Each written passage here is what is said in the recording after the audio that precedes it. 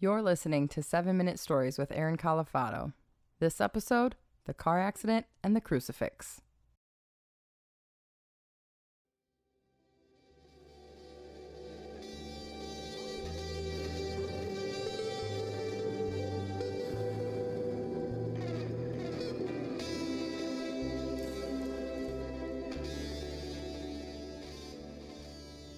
I don't remember much.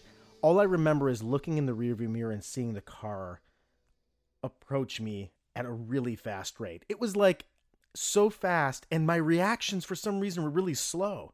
And I wasn't dreaming, but it felt like a dream. You know those dreams that you have where you're running from someone or something and you can't seem to run fast enough and your body feels like it's so heavy, but whatever's chasing you is so fast that it catches up to you, and it's a terrifying feeling. Well, that's what it was like looking in the rear view, and I saw these lights approach, and I was parked on a city street at a light, and I just couldn't get out of the way fast enough. I punched the accelerator, but I was still hit hard, and I was shot 30 feet forward. And I was somehow able to pull off to the side of the road. And yet the one thing that stuck out during this whole process, this whole ordeal, was that I had this crucifix. It was a gift from my grandfather. I remember after being hit that something had hit me in the face, and I realized that it was the crucifix that was just jarred up because of the impact, and I got hit in the face. And now I look down at the passenger seat and I see a cross, and there's no Christ. He's not on the crucifix. And I started getting obsessed. I was like, where could he have gone? And the only thing I could think of is, he has risen. He has risen indeed. And at that point, I gave up and I crawl out the passenger side because I didn't want to get on the driver's side because of the traffic. And I sort of crawl out of my car. I look at the back of my car and there's not a ton of damage. Maybe it was because I accelerated. Maybe because I didn't move and I only got hit. But I did feel an impact. But when I looked back, it was almost like 30, 40, 50 feet. And I see another car and the front end is completely total. There's smoke everywhere, fire trucks, EMS, and they're attending to this person and they're pulling him out. They're ripping the car door open and they're pulling him out of the car. And I start sort of just walking towards it and I start feeling a little bit dizzy. So I stop. An EMS person comes up to me and says, "Hey, how you doing? Are you okay?" I said, "I feel a little bit foggy. I think I might have hit my head." He said, "Did you lose consciousness?" I said, "I don't know. All I know is I got hit in the face with a crucifix and Jesus is gone." He said, "Okay, let's go to the truck." So he takes me to the EMS truck. And I'm getting in through the passenger's door. And then I realize they're now wheeling in the person that hit me on a stretcher into the same EMS truck. So now I'm in the car in the EMS with the guy that hit me and he is screaming. And they pull him in. He's literally centimeters from me. So I'm sitting in this little chair. If you've ever been in an EMS truck, I'm sitting in a little chair in kind of like the back seat, but I'm next to the passenger in the driver's seat. And the stretcher comes in. The guy's head is literally on my lap. And he's screaming. He's going, "Oh my God, my hip. Oh Christ, my hip. Oh no, please God, please." And he's screaming, and I'm going, what am I doing here? There's a woman that starts taking my blood pressure, and she's taking my blood pressure, and I'm just watching the scene.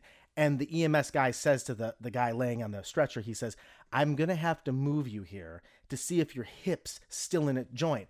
I'm thinking, where am I? I said out loud, I don't think I should be in here. I felt like I was in an episode of ER. I was expecting George Clooney to come in. And I said, "Can I go to a different truck? Like, this is a very traumatic moment, and I don't want to be in here." He says, "Just sit still, you'll be fine." And the woman's still trying to take my blood pressure, and she can't seem to get the right number. And I look over, and they're moving the guy's hips, and his legs, it's like paper mache. They were like crumpled up pieces of old newspaper. And I almost got sick. I couldn't believe what I was seeing. And then he goes, "I got to see if your hip, the ball of your joint is still in place." And he says to the guy, "This is going to hurt." Now, right before they do this, the guy who's laying on his back, I don't know his name, he looks up at me from his back and he goes, "Who are you, man?" And then the EMS guy goes, "That's the guy that you hit." And this guy starts crying. He goes, "Oh my God, did I kill anybody? Are you okay?" I said, "Yeah, man, I'm okay." I said, "Are you okay?" And then I realized the question I was asking. And he goes, "Please, man, I'm so sorry." And he reaches out and he holds my hand.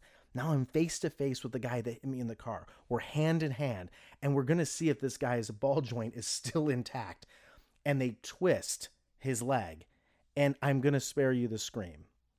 but it was the most guttural, visceral scream I have ever heard, almost like a wounded animal from the center of its core. He screamed out. He's squeezing my hand. Tears are streaming down his face. And then now I'm trying to comfort him. I'm like, it's okay, man. Don't worry. It's okay. Don't worry. It's going to be okay. He's like, oh, God, it hurts so bad. Please, God, no. And I'm in this insane moment. I realize first, this is my life. Why this is an incredible story. First thing I thought, I got to record this for 7-minute stories.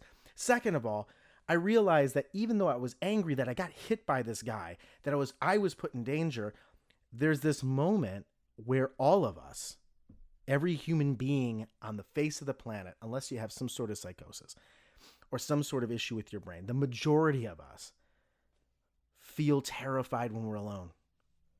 Don't want to be hurt and alone and feel that fear just like that animal would feel. And we reach out for the person, whoever that is, even if they're a victim or someone that we hurt or someone that we love or someone that we don't know. And then there's those moments where everything else falls away. Everything.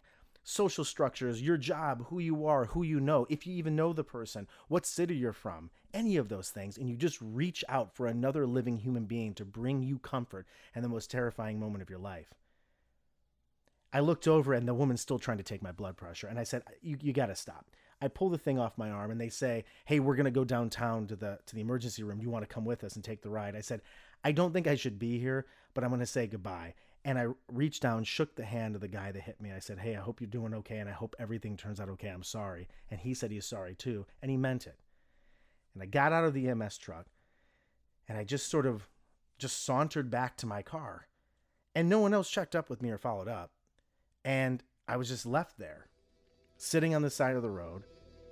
And I decided to go back into my car and try to find Jesus.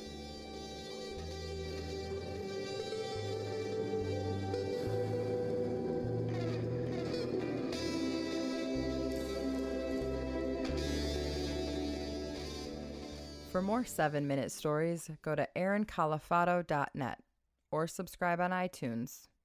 Thanks for listening.